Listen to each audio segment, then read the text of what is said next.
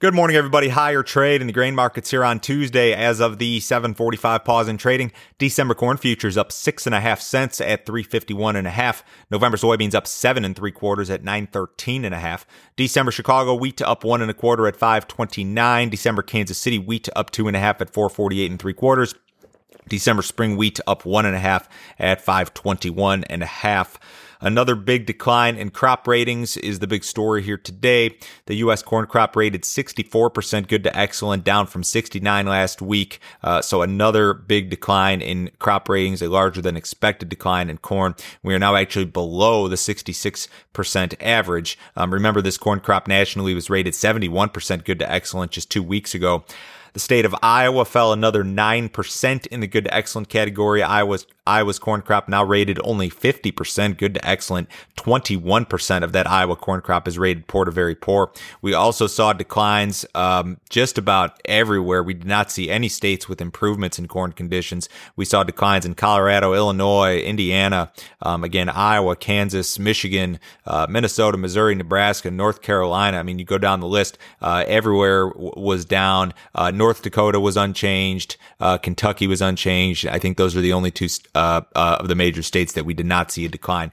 So analysts and traders are adjusting yield models again. You know, USDA pegged the corn yield at 181.8 nationally in their August report. And I think that most traders are pretty much now of the opinion that that will be the highest yield number we see from the government this year, and that the government will have to come down with that yield number in September and maybe October.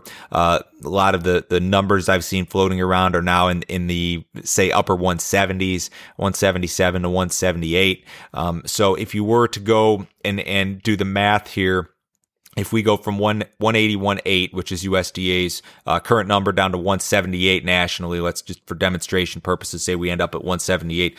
That's a difference in production of 326 million bushels, assuming that harvested acreage is unchanged. So that is certainly enough to put a dent in the balance sheet. Now, without getting into too much talk about USDA's methodology, they typically will reduce their demand forecast when the supply forecast is reduced a little bit. So it doesn't mean you're going to automatically knock 326 million off of the carryout, but you'll knock a good chunk of it off, and that would be helpful. So I think the market here with this higher trade this morning is adjusting for the idea of a lower national yield. And we've kind of been in that process here for a couple of weeks now. It's been a slow process.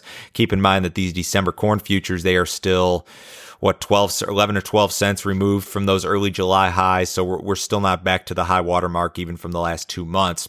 Soybean ratings also declined, 69% good to excellent nationally, down from 72 last week, still above the 64% average. So the soybean situation not as bad looking as the corn situation. You know, in corn we're now below average. We've seen a real big decline. We've seen a more modest decline in soybean ratings. So analysts probably still looking at a big crop, maybe still a record yield, but maybe trimming a little bit off of their forecast. U.S. winter wheat harvest basically complete at 97%. The spring wheat crop is 49% harvested, up from 30 last week, behind the 62% average. Spring wheat ratings have been very strong, even as we get into the heart of harvest here. 71% good to excellent. That was up a percentage point on the week. Top U.S. and Chinese officials have reconfirmed their commitment to the Phase 1 trade deal. I guess they had a telephone call sometime yesterday, which was their first formal dialogue since May. Usual suspects here, Lighthizer, Mnuchin, the Chinese vice premier.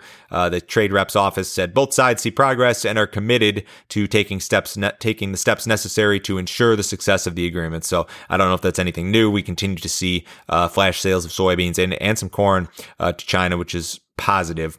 A little bit wetter looking forecast for a lot of the Corn Belt during the next 7 days. You know, we've seen talk about dryness and even some drought in the western parts of the Corn Belt emerge. Next 7 days looks pretty wet for the central Corn Belt. That western area of Iowa that's been dry is going to see kind of lesser amounts. Your real heavy stuff is going to be a result of those hurricanes that come up from the Gulf and your Gulf area into Arkansas, Missouri, Illinois, parts of Iowa, southeast, your Kentucky's, Tennessee's, Mississippi's, those places going to be kind of wet. So keep an eye on that weather situation.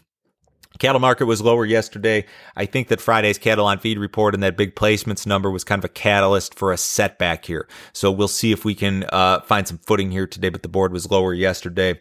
The stock market phenomenally strong, record high close in the S&P again yesterday, and we are up again here this morning. Just phenomenal action in some of these big benchmark indexes. The bonds are down more than a full handle. US dollar is lower. I should mention in the currency comment real quickly, the U.S. dollar has actually been pretty strong versus the Brazilian currency lately, which is not a good thing for corn and soybean exports and our programs there. The crude oil's up 38 cents, $43 even in the October WTI. Precious metals are off just a little bit. If you'd like some more information, visit my website, www.standardgrain.com. Go to that website, click on Grain Marketing Plan. If you would like to know when and how and specifically I am pricing corn, soybeans, and wheat throughout the year, check out that subscription service. It's $49 a month. I tell you exactly what percentage I'm selling for what crop, for what marketing year, when I'm doing it, how I'm doing it. You don't need to be a futures or options trader to participate. You can cancel it at any time. Everyone have a wonderful day today. I will talk to you same time tomorrow.